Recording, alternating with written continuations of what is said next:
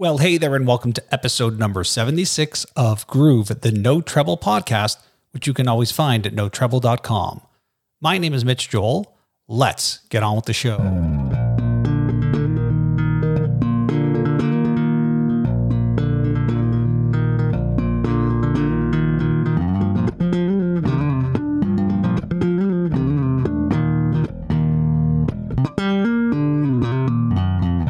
So who are you and what do you do? Hi, my name is George Poe Jr. I'm from New Orleans, Louisiana. Oh my God! And I'm a bass player and music lover. So I've been told by my friends that this is a new instrument for you. You just picked it up recently, right? Yeah, right. Like I said, almost 60 years ago, right? It's unbelievable when I think back and get the pleasure to interview just legendary players like yourself. I'm always curious, what was the instrument like back then, the electric bass? Well, the electric bass came into play probably about maybe about 9 to 10 years after my introduction into music by way of piano and then to acoustic guitar. And I was studying classical guitar playing, and pretty much as a classical guitarist, you learn how to play bass as well.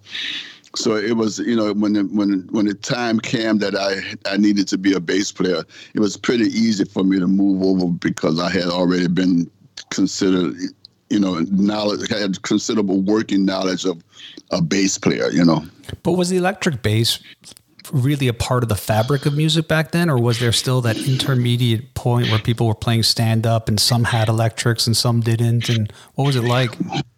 Well, here in New Orleans, the upright never lost its place in history. It's even today. It's still there's still young electric players that play upright on a regular basis. There's certain gigs that you won't get to play unless you have an upright, and so I didn't move into the upright direction at all. So I never got to, I play and I can play it, but I never moved that direction. What did you think of when you first saw your first electric bass? Do you remember when that was? When I saw my first electric bass, I was intrigued, and it was fretless, by the way. Wow. And I said, wow, that's a cool instrument, and I played on. It was a guy named Papi. His real name was Benjamin Francis, and I just, I played on his instrument, and said, this is cool. And, hanging out with Herbert Wing and Papi when I was in my early teens, I got to play both guitar and bass, so I had a wonderful time, at my teenage era of time. So when did you first meet Papi? Well, I first saw Papi when I was like pretty close to 10 now. It's very late 9, and I was on my way to one of my Saturday guitar lessons, and I changed the route of going to the bus stop to catch the bus to go to my guitar lesson, and I walked over a block to Gravier Street, and then I made that left turn on Gravier Street to go to Galvez, where I caught the bus at Galvez. And when I made that corner, I heard guitar music, and I started looking, and I looked over on these steps, and I saw this guy and his grandfather, and a younger guy and an older gentleman, which was Papi and his grandfather, and they were playing. But Papi was playing bass on another guitar, and his grandfather was playing guitar, but he was using the classical guitar formula. He was playing with all 5 fingers on his right hand, and I said, "Wow, man, why is my guitar teacher teaching me those kind of songs. And, the songs that Papi and his grandfather was playing was gospel like songs, and also, blues things, blues songs. And I said, man, my teacher was teaching me Home on the Range and Red River Valley. And I was reading all this stuff, and I learned how to read, and stuff. So, the deal was that I had to take these lessons in order to keep the guitar, because it was a purchase, a lease purchase thing. So if the guitar was going to end up in a corner and not get played, my mom was going to take it back to the store and get her deposit, well, get some of her deposit back. And that's go ahead, Pop. Go ahead. I'm sorry, I missed that. No, I said keep going. I want to hear the rest of the story. Oh, and so so I spotted Papi and his grandfather playing, and I said, okay, this is. So the next recital, which was in about 3 or 4 months later, the recital, I was supposed to play Home on the Range as my recital song. Instead of playing Home on the Range, I played St. Louis Blues, or St. Louis Woman, actually. And that angered my teacher, and I kind of got thrown out of his group. It's funny. So at that point, I started, just making my walks around the corner with my guitar to Papi and his grandfather, and I was sit across the street, before they kind of looked up and saw that I was over there across the street playing with them, and invited me, to come over on the steps, for the next few, probably 4 to 5 years, I would sit on my steps playing my guitar, and on the corner from my house, I was living on Perdita Street. On the corner from my house, going towards where Papi and his grandfather was, but on the same street, on Perdita Street, there was a house on the corner where all of the local musicians that used to gather in it on Friday, Saturday nights when they weren't gigging, they would be in that house playing. So I would go down the street. I was too young to go in and hang out with these older guys. They were smoking joints. They're smoking that my mama would call it, that funny smelling stuff, and drinking beers and stuff. And I would sit on the steps outside with my little guitar and just listening to what they're doing and playing along, and that's, that was my introduction to playing guitar, playing blues stuff, And like I said, the playing bass was a natural involvement. What's that part of the city like these days? Have you been up there? That whole section of the city is now a part of the what they call University Hospital. Okay. That whole area got torn down probably about 15 years ago, I think. Yeah. And so talk about you're playing guitar. And by the way, you could tell the story of people who switch from guitar to bass. It's happened throughout history, but it's kind of a unique moment in time, George, when it happened to you, at least from my perspective, based off of where you lived and the emerging genre, I guess we could say, of early days of funk. Can you talk a bit about when you switched to the bass and what was happening in the music scene that made this move towards funk become so massive for the world, but in particular in the area where you were living? Well, particularly in that my neighborhood, there wasn't a concept of funk at all. It was very much rhythm and blues and straight ahead blues and gospel music, and the gospel music, was probably, we call it, I can't think of the name of all this time, and but it was like up-tempo gospel stuff, and so it wasn't like just the really bluesy kind of ballad stuff. And where gospel music have gone today is pretty much in the neighborhood of what replaced what was used to be called R&B. So now now that's what gospel is nowadays. But for me, it was 99% R&B. The Earl Kings, the Fats Dominoes, Eddie Bowes and the Ernie Catos. You know, Alan Toussaint was doing music for the Ernie Catos and the Irma Thomases and those people. Those were the kind of the music that I kind of absorbed as a young player. By the time I got to where I was sitting in with Walter Washington at a nightclub, and I was 16, and they was playing blues and jazz. And those the jazz things were, mostly like 90% blues changes, 12-bar blues songs that was just being swung, So that's, that was pretty much what we did down here. But when did you realize that it wasn't just R&B or gospel, that it was becoming this new thing that we're calling funk? Did you ever realize it? I think what I want to blame it on Zigaboo. Zig as a drummer, he just had a different opinion of how he played, and it was very related to the street music that he heard as a kid, as well as myself. Listening to second line bands, second line groups, and the neighborhood that we both lived in was, there was a social pleasure club called the Jolly Bunch, and they were older guys, and so probably twice, 3 times a month there was somebody dying.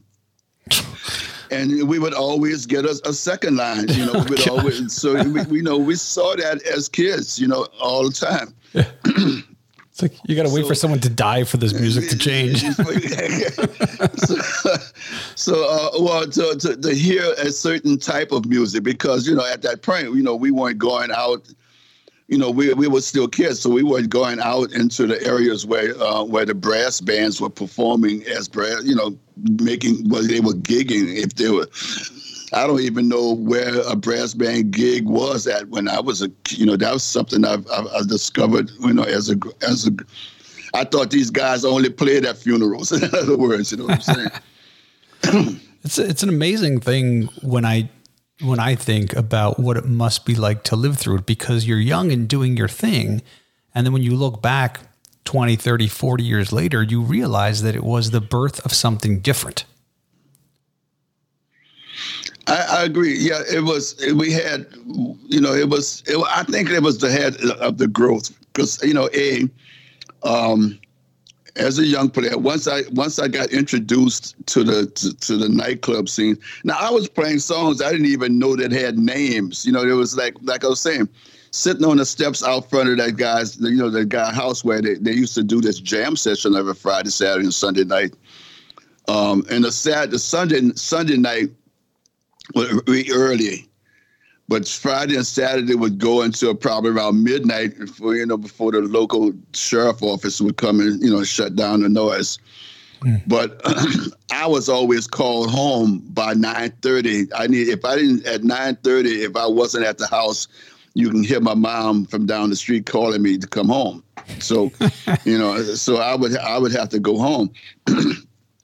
But I was hearing music and playing music that I didn't even know names for the songs, and I didn't even know who the artist was. That the music they were playing, and it wasn't until I started. But I met Herbert Wing and his band called the Royal Knights. That Papi just happened to be the bass player in that band, and he remembered me, and I remember him. Because I had moved uptown into the Herbert Wing's neighborhood, and like Papi, I bumped into Herbert Wing by walking around the corner, and heard this music coming from the house, and I kind of hung outside and listened to them play, and when they stopped playing, Papi came walking out the house, and I said, "Oh, hey, Papi." And he said, he didn't remember me, so he introduced me to Herbert Wing, and that's, that was my introduction to a band. Yeah. And then it was and then you have a moment where you meet another very remarkable individual who will go by the name of Art Neville. Yes. Well, at Art Neville's meeting came through Herbert Wing. Of course. Art often when he came, Art in the early days, Art didn't really have a band after he had left the band that recorded those tracks with him. I believe they were called the Chapaka Shawi, I believe. And they did all these things and some of that stuff. Art really didn't play piano with those guys, although he could. He was just the front singer. So Art wanted to play, start doing gigs. He had hit records out, and so their clubs would hire him, and he would bring a guitar player with him to go on to play those gigs. Well, Herbert Wing was one of the guys who Art would call. Leo Nocentelli was one of the guys that Art would call. And this particular night when he called, I don't know who gets the call first, Leo or Wing, but this particular night, neither one of those guys could make the gig. And Herbert Wing sent me to play with Art on this gig. It was a club, a bowling alley, actually, called the Mass Lounge, and the bandstand was up behind the bar, and I played the gig. But again, remember, I'm a rhythm guitar player. I don't play lead guitar, and so we playing the songs, and because like I said, I knew all of the songs. But Art would keep turning to me to play solos, and I said, I don't solo, man. I'm sorry, bro. Keep going, yeah. Keep going, You play a solo, but I mean, at the time, Art was not a soloist either. He was an accompanist to his own vocals, and so at the end of the night, Art brought me on his way, bringing me home. He just told me, he said, "Man, you're the worst guitar player I ever seen." Oh, God. And it was probably a year and a half later when I saw Art for the next time I saw him. By then, I'm a bona fide bass player in a band with a guitarist named Urban Bannister, who just recently passed away, by the way. Well, we didn't lose Art all that long ago either. It's only been a couple of years. It's been a couple of years. It's been 2019. Yeah. Because that's right. Because I lost my wife before Art passed away. So it was like. That's when Art saw me playing bass, and he told me, he said at the end of the night, he told me, he said, now that's the instrument you need to be playing. And he said, you want to play you want to play in my band. And I said, well, the thing was at that point, I'm being asked by Art Neville to perform in his band. Was from the band that I was performing with at the time. It was like it was a step up, but I was still playing in a bar. It wasn't like I was going to move into a concert thing. It was just that I was moving from a guitar player that played behind Danny White to playing bass behind the artist Art Neville. So I had moved up a little rank, And I told him, I said, absolutely, when I joined Art's band, that band consisted of, at the time, Leo Nocentelli was the guitar player. There was a saxophone player named Gary Brown, and the drummer name was Glenn. And it was because of a minor surgery that Glenn had to leave for 2 weeks. And Art called Deacon Jones' drummer to come play with us for those 4 nights. It was playing like 4 nights a week at this club called the Nightcap. That drummer was Zigaboo, Joseph Modelis. And when Glenn came back, 10 days later, he came to the club. It was a Sunday night. He came to the club, and the club owner told us that Glenn stood by him next at the door listening to Zig play on his drums And he said, "Hey man, I don't think I'm gonna get this gig back." Oh man, yeah. And you know, that Monday morning, the club owner called Orton, told Orton that he needs to tell Zig he needs to go out and buy him a set of drums because Glenn Camp picked up his drums and left. So that was the beginning of what is eventually, you know, a couple of years, 2.5, maybe almost 3 years later, becoming the band called the Meters. So why did it take that amount of time for it to become the Meters? Well, I think that if it wasn't for Alan Toussaint checking us out as a rhythm section at the Nightcap, you know, he used to come to the Nightcap, but he would come into the Nightcap and hear us play. And you know, as we were evolving, you know, he's heard us evolving. Once we moved into the French Quarter to the Ivanhoe, then this had to be like, you know, the late '67, early '68. Once we moved into the quarters, we were playing on Bourbon Street. Now we're playing 6 nights a week, you know, and on the weekends we would play until 2, 3 o'clock in the morning. It was a couple of times we were actually down there until 4 o'clock in the morning. And we would stop just because we just couldn't play no longer. You know, we would just be tired. You know, quit. But you know, we would just wore out. But the joint would be packed. There would be people throwing money in the tips. Our tips made way more money than the club was paying us to be down there. And but you know, it was that, you know, we were just exhausted. You know, I said, man, it ain't about the money, man. It's just Art got no more voice. We need to quit. You know. How did you feel when you first met Art? It's one thing. Then you start playing with someone like that. The sound has become so iconic. Did you know from day one that there was just something different here? Absolutely not. And I don't believe none of us knew that.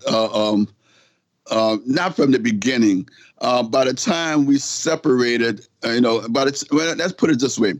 For me personally, the first 3 albums was a more collaborated music and more infused music from 4 different brains. And from Cabbage Alley on, it was more of songwriters in the band now bringing music, you know, completed music to the band to interpret. Oh. So for me, I thought the music changed from Cabbage Alley on. I can't say for bad or better or worse, because I mean, some of the most well-known songs are part of the stuff after Cabbage Alley, especially from Rejuvenation on. Yeah. But for me, there was a certain thing that happened that Sissy Stretch, that very first album, The Meters, the Look a Pie record, and the Strutting record.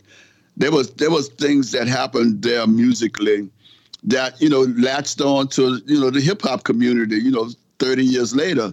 The hip hop community was sampling our music for a reason, because, you know, but we had abandoned that thought when we started writing, when the songwriters started writing music that was geared more to being commercial music, you know, more.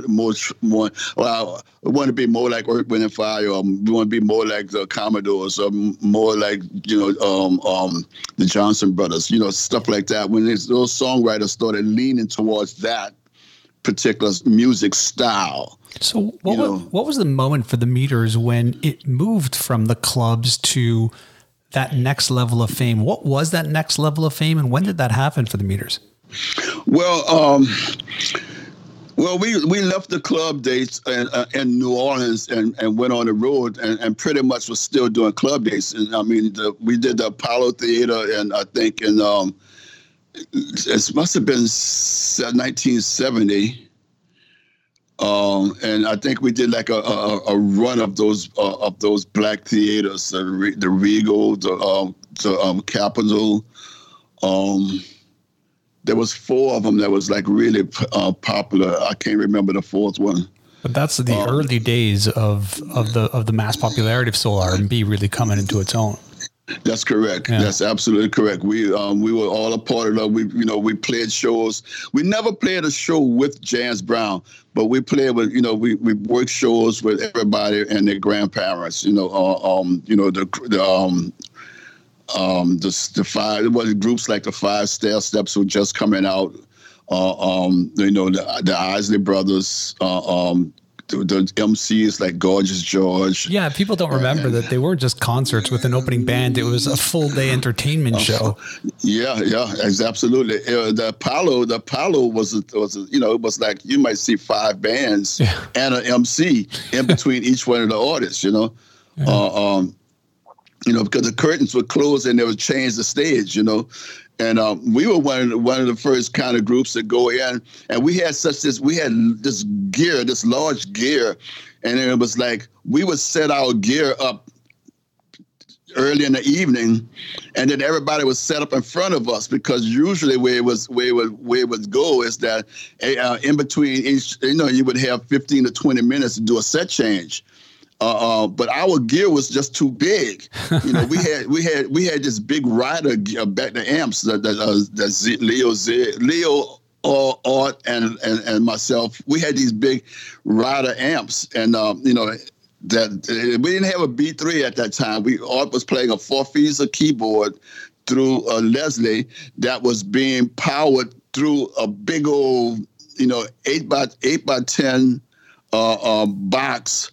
That they had 1,000-watt head on top of it. It was whatever it takes. It was the loudest instrument ever, and it was clean because there was that 4-piecer was a digital. Was the first version of a digital piano.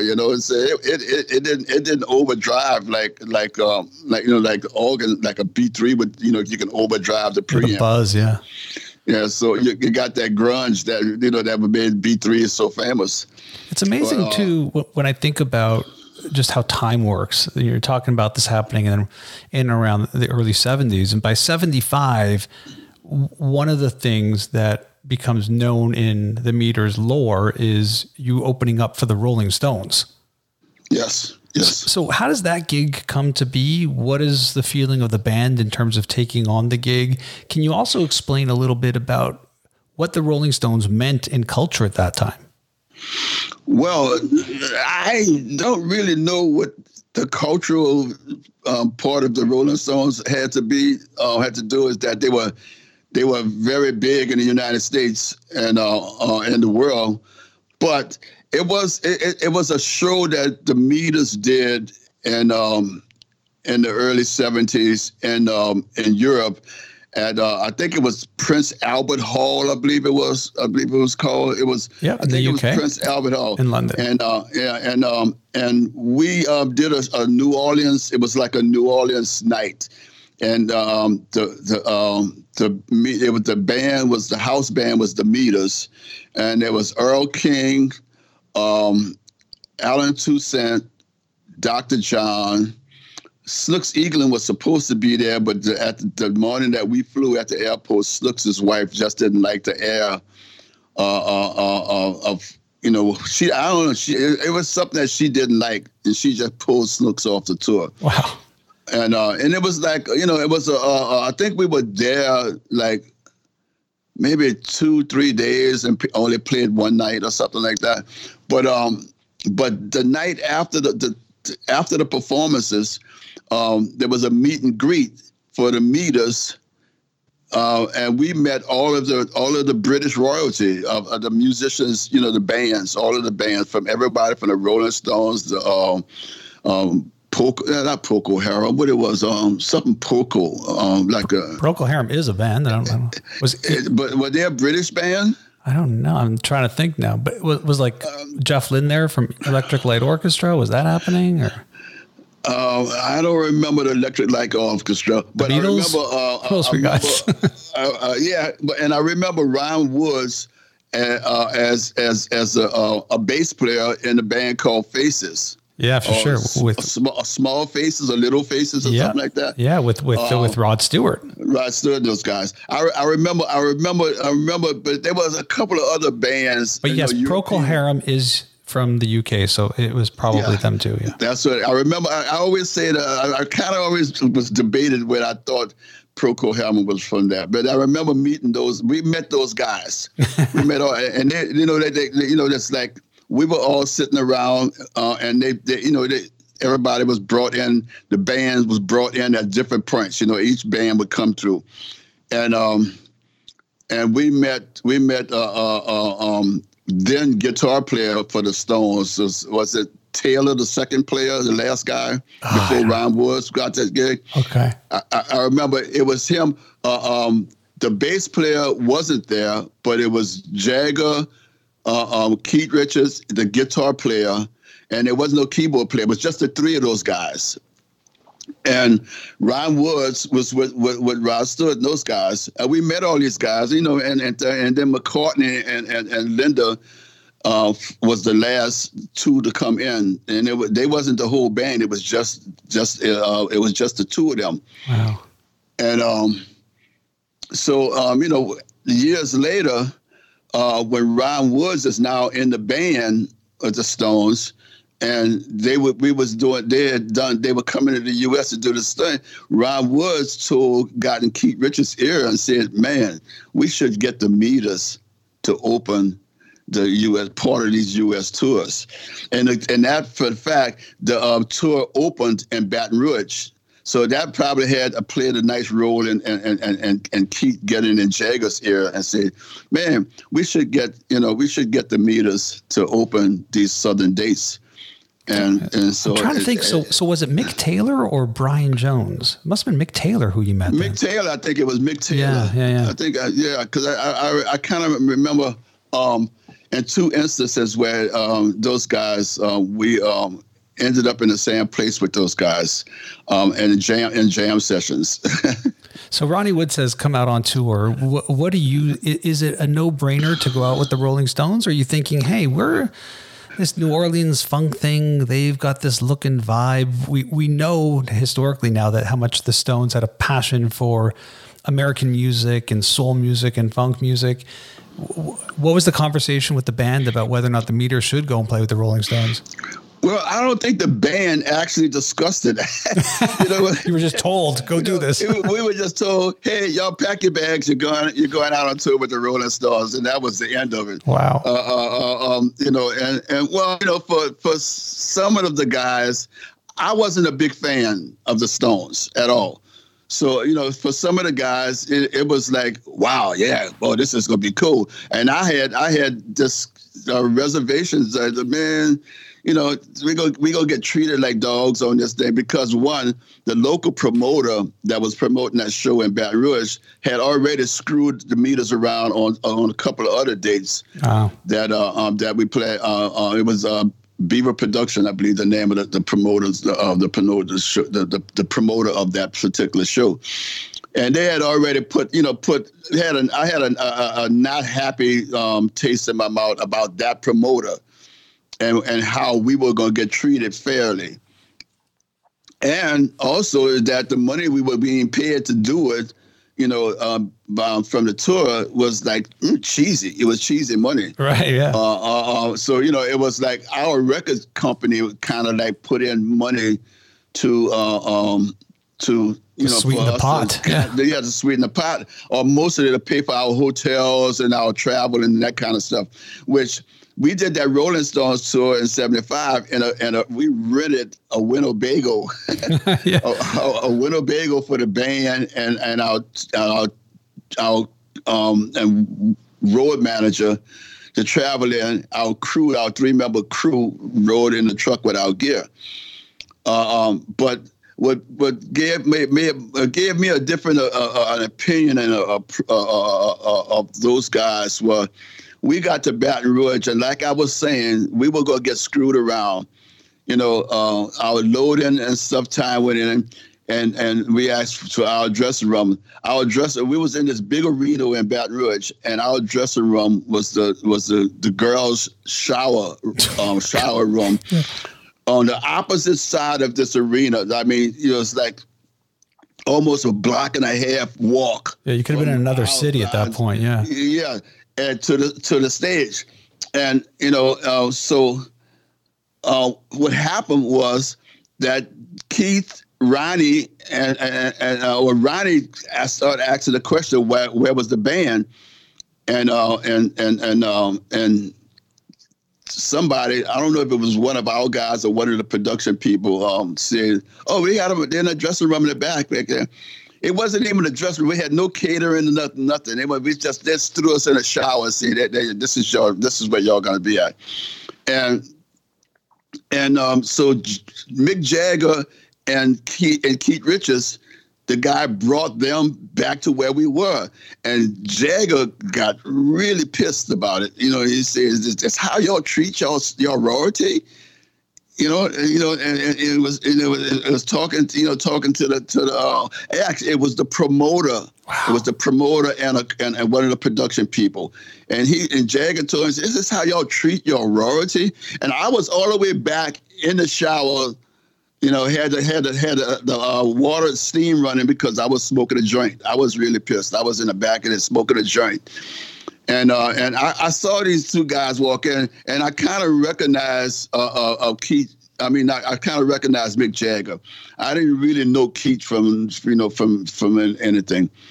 But, and I'm kind of looking, and, pretty much I'm standing, I'm not even coming from the back. I'm standing back there in the shower smoking my joint. And Keith Richards and Mick Jagger walks all the way through the hall. They introduce, everybody gets up and say hello to everybody. And they walked all the way back to where I was in the shower. And, and said, "Hey, man, we'd like to welcome you guys. We're going to take y'all out of this shit, please. Y'all local promoters, man, they are really bad." And those guys never worked with that promoter again. Every time they came to New Orleans, they went through another promoter. But they took us to a dressing room that they had a spare room. And they look, and it was the funniest thing. So the closer we walk in this long, it's like a oval shaped building, and we walk in, and the closer we get to the compound that was the Stones' dressing room, we can hear bird sounds, and sounds of like we were in a forest or something. And when we got to a point where it was the lights, the lighting has different because they had different kind of lights up against the walls and things, and it was like an oasis. These guys, it's like a spa. These guys had an oasis set up, and it was like, wow, look at this, man. And I'm saying to myself, I say, wow, is this how the other half lives? They're in a spa, and you guys are in the dumpster. Yeah, we had just literally walked to an island in the middle of this big hall. Crazy. And those guys, they treated us really well, and I gained a whole different kind of respect for those guys. Keith Richards and myself got to be pretty good friends. What were the audiences like? Did they take to the meters, or was it not a right fit? It wasn't as good of a fit, but I was told that the Baton Rouge audience was, the Baton Rouge audience knew the meters, so we were kind of happy to be. They were kind of happy to see us there, because I don't believe our name was even on the bill. Man. Someone gave me a poster recently from that show. What did I do with it? Oh, I need to go look for that. Probably worth something. Go find it, George. But the local writer, the article that came out in the papers the next day was finally the Rolling Stones got a band to open for them that would make them come out on stage and play. Wow. And that piece kind of rode with us through that whole tour. Yeah. Well, we didn't play the whole tour, but I think we only did 13 or 15, 13. I think we were out for 15 days. We did 13 shows. Wow. And then, we went back to what we was doing, playing playing the club dates around the United States and stuff. Even during that tour, we would stop in small cities and play. When we played, I think when we played Dallas, the next night we played. When the show played Dallas, the next night we would play. We played Austin, Texas. And it was kind of like that around the country because they would if we did a 2-night run in one place, the Stones at the time had 2 sets, 2 whole stages on tour. Wow. So they would while they playing on one, the other set is going to the next stop. Yeah, they're doing forwarding. Yeah. So there was always some time between our set and their set, the next set. So we would have a day to get to where the next gig was. So we would go play a gig in some little town somewhere and then catch up with the tour. And then the band, the Meters then break up in 1977. A couple years after that, the band gets back together in 1989 and has been together in some way, shape, or form since then. What were those 10 years like in between the band breaking up? What were you thinking in terms of your career and what you wanted to accomplish?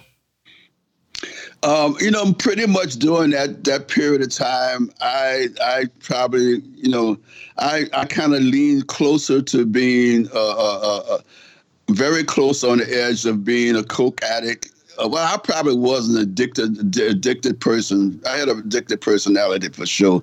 I was snorting so much cocaine and drinking alcohol.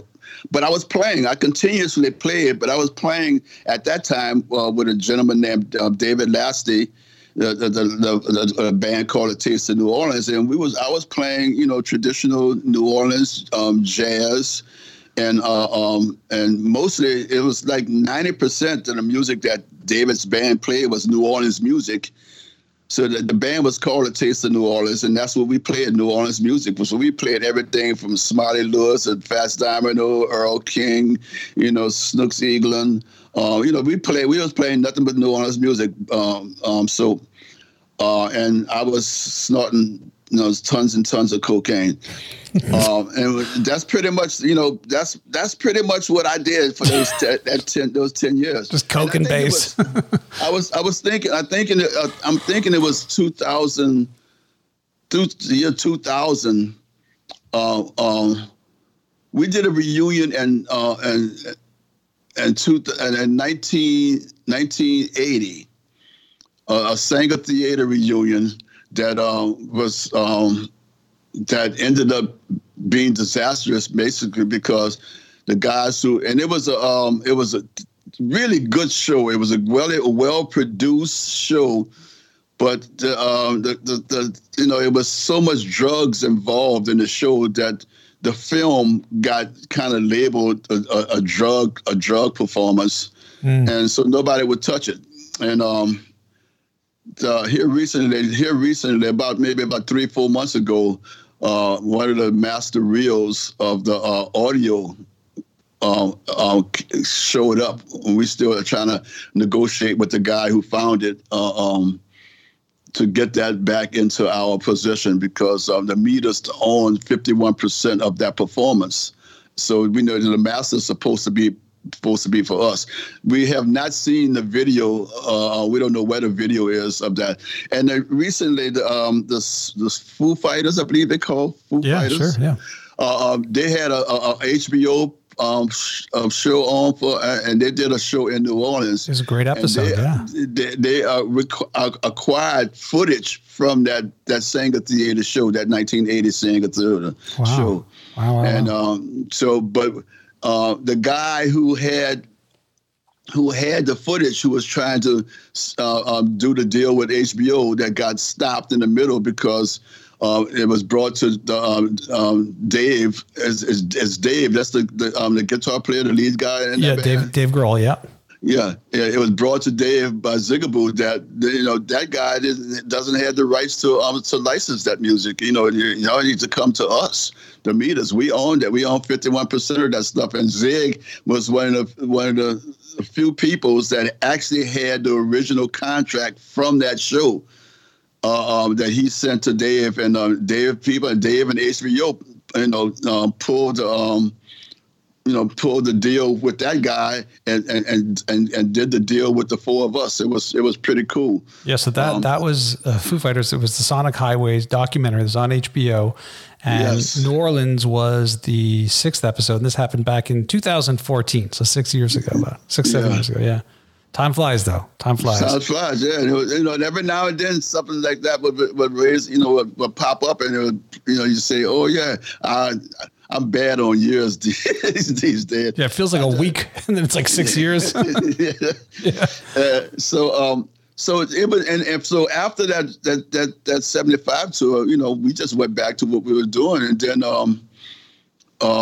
in 76 we got the call that the Rolling Stones wanted us to come to Europe and do the European tour. But we weren't just going to do a few dates. We ended up staying over there for 96 days. And I think we played 70 some odd shows with them on that tour. And there were a lot of the spots, it was just the two of us. But there are some of the bigger cities, they would have 3 or 4 bands, but we would always be the band that played in front of Stones. Yeah. And I always thought it had something to do with the fact that right up from Baton Rouge said that the Meters, finally the Stones got a band that'll make them come out and play. Wow. I always believed that had something to do with us getting to be the headliner, not the headliner, the co-headliner on the Rolling Stones tour in 76. That was just, yeah, they know what to do.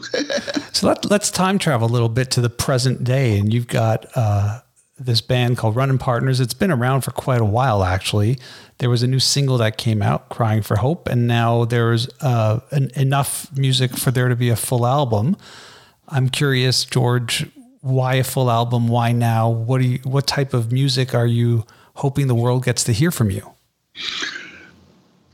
Oh, Crying for Hope is it's a set of music that was actually started. I started this with the Running Partners band a couple of years ago. It was probably like 4 years ago, almost 4 years ago. And our then guitar player at the time, Brent Anderson, quit the band. And went on to he wanted to be, Brent Anderson. I have to say this: Brent Anderson is a wonderful musician, but he can cook. This guy is like one of the premier chefs that I ever know. I mean, he can cook, and he wanted a food truck, and where he can cook food and play music, and play the blues, because he's a blues guitar player. He's from the Delta. He wanted to be a blues player. And I think that the direction Running Partners was going in at the time, and the music that we recorded with him had definitely went too far away from where he wanted to be musically. And he quit the band. So when he quit the band, it was just, for me, I just said, something, I'm just going to take a time off from this and let that go away. And I stopped fooling with the song. We had recorded almost 24 songs. And I just put the 24 songs on the shelf and just left them on the hard drive, and never went back to them. And started recording with the keyboard player and the drummer from that band, which was Terrence Houston and Michael Limler. And I started calling ourselves the Porter Trio. And we just started recording as a Porter Trio. Well, then COVID came along, and while I was stuck at home, I just worked my way back up to the 3rd floor where my studio is. And I started listening to music, of stuff that I had been involved in. And I ran into those Running Partner tracks. And by now, I have a new guitar player that started, like late, last year was 2000, so he was late 19. when Chris Atkins came into the band. And he was such a wonderful guitarist. You know, I'm listening to the stuff that Brent did. I say, well, why just replace all of Brent's stuff with Chris? And we did. And it was, you know, at that point, while I had selected 6 or 7 songs that we was gonna start with out of the 24. Given that I didn't want to give him too much stuff to start out with, and while I'm doing that, I started hearing other music, new music. The song "Crying for Hope" actually came from some new music that came to me while I was waiting on Chris to do his parts on those old songs. And so I wrote, you know, six more songs, 6 brand new songs, and we were doing this stuff in the Pro Tools cloud sessions, where I would load the songs up to the cloud. And Michael, the keyboardist, would, you know, I share the song with Michael, and me and him would collaborate and get all the pieces and the parts in the right places and stuff. And once we agree that okay, this is a good bed for the song, then we would share that song with Chris. And Chris is at home in his studio, and he would download it, and he would put on his guitar parts, and we used to. It was funny, but we used to do FaceTime. I had my old iPad set up in the studio as FaceTime, and we would FaceTime so we can see each other, we can talk to each other while we working, and we did the record, you know, and it's been probably you know. It probably took maybe a little longer to do the record that way, but I mean, you know, we had nowhere else to go, so so we just took the time and we recorded this record, and so it ended up 12 songs. I think we had 14 total, and I broke it down to 12, and I think the beds parts of the music is that or what's trying to be said is that we kind of cross pathing with, you know, some R&B, some kind of not jazz fusion, but a little rock fusion, maybe some rock fusion. One of the things I've always done with running part is just I never, you know, keyboard musicians into anything. I always like to encourage guys to stretch. You know, and a live running part is music, a gig, is never what you hear it on the record. I mean, it's the song you heard on a song from the record, but what you hear live is you know, a well stretched out songs. You know, so that 5-minute piece of song may now be, you know, 8-9 minutes long, because you know, it's just taken to another level of stretching. You know, is that one of the elements that you think made you attractive to? I mean, I'm going to call it the camp of the Grateful Dead, but you wound up having this association with members of the Grateful Dead and doing some interesting stuff there. Do you think that's part of what they saw, is just as a musician over the years how you could take pieces and expand them and make them go? I think so. I think that Steve Kimmock was my introduction into the Grateful Dead camp, and my introduction to Steve Kimmock was with a trio that I played in before. It was that when Art Neville became ill and he couldn't play, Russell Baptiste, Brian Stokes, and myself, we started a group called Porter Baptiste Stokes. And so on several occasions we would bring in, you know, if we go into a certain neighborhood of the country, we would get we've had Paige McConnell come in and play with us, and as well as Steve Kimmock a few times. And so Steve was doing this Mickey Hart tour. And Mickey was trying to, you know, wanted to find out, man, we need a bass player, man, you know, because I believe that the Fish guy was unavailable. Okay. And also Reed Mathis was unavailable. So, and I think those were probably the two go calls, the first calls made would be to one of those two guys, or even Big Dave, from Widespread Panic.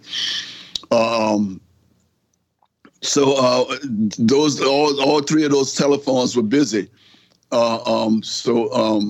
Steve Kimock said, "Man, you need to call George Porter. I think you'll be pleased with the way, And truth of the matter is, I didn't have a clue about much Dead songs, music at all.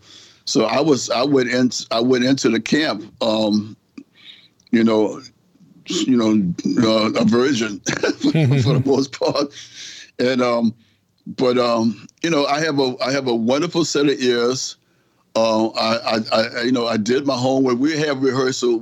I think we rehearsed for 2 or 3 days or something like that before we started the tour, and then on that Mickey Hart tour, Mickey he insisted that we would actually rehearse the gig before we played the gig. So at sound check, we would play the whole gig. So it was like not as how you would say, not as fun, because when you get to playing the same songs, and not adding any more songs, it kind of you kind of got bored with where we're going. But the jams in the Dead world were always kind of good. I loved where Steve Kimock took those jams. The next installment of Grateful Dead to me was brought to me through Papa Marley, who leaned over to me one night on the stage in New Orleans at Tipitina's and told me, say, "Hey man, you wanna come play some digs with myself and Billy Kurtzman?" I said, "Billy who?" And he said, "Billy Kurtzman. He's the other drummer for the Grateful Dead." And I say, "Well, why don't you call me tomorrow and we talk about it when I'm not on stage trying to hold down a gig." So he called me the next day and gave me some information. And it was just a weekend. And once again, they had just recorded a record, and they recorded that record with Reed Mathis was the bass player on that band called Seven Walkers. And so, but Reed couldn't make the gig because he had his group was working. So Malcolm asked me to come out and play those gigs with them out in California, and I think it was four dates or something like that. And I went out and did those 4 dates with them, and Billy said, "Man, I like this guy, man. I like this guy," and Billy Kurtzman really liked the way my approach to playing those Dead songs. Mickey loved what I did, but wasn't, I should say Mickey liked what I did, didn't love what I did, because I played more pockets rather than, bunches of notes. Yeah. But Billy liked the fact that I played pockets, he was enjoying that. So me and Billy got along really well. Well, George, I can't thank you enough for your time, and I hope that we'll get a chance to do this again, because I feel like there's more stories to tell in relation to the work you did with people like John Scofield and David Byrne and Tori Amos, and the list goes on, because you've had an incredible and well-deserved career with all of your success. George, can you let people know where they can best connect to you, find out more about Running Partners and all that stuff? Well, I want to say Facebook, I think. I'm not the media guy. All right, we'll go on Facebook. I think Facebook for sure. There, I have a website, georgeporterjr.com. Yep. And I believe they try and keep it up as best they can. As much as the information that I sometimes hesitate to send over to the guys who's doing it, and they find out about it through third party. They go on Facebook and see, "Oh, you did that? Why you didn't tell us about it?" George is busy making music, which is all that matters in the world. And so yes, those are probably the two things. And I also wanted to mention that the music that's on the Running Partners project, I don't know if they call it a CD or a vinyl. It's going to be on both platforms. That's great. There's the lyric writers for those songs. Because I'm a horrible lyric writer. I have ideas, and then I send my ideas to these three young ladies. One is Mia Boulders, who is also a wonderful New Orleans artist in her own right. She's a wonderful lyricist, and she tends to write how I feel. And then there's the other one who's a superstar. I call her Little Princess, but her name is Susan Calso from the Calso family. She's a resident of New Orleans, and she's also one of the ladies I use as a lyricist. And then there's a lady that's been using for years and years. She wrote a lot of the lyrics on probably my last two records, Miss Leslie Smith. And my girlfriend, Miss Denise Sullivan, who has actually been the person who turns my words into English. That's what she looks at stuff that I write down and she said, okay, so now in English, it looks like this. That's amazing. George, thank you so much for your time. Thank you, Mitch, for calling, man, reaching out for it. And like I said earlier, man, I said, bro, you have an impressive career your own self. Man. I was impressed by your Wikipedia page. Well, thank you so much, George. Thank you.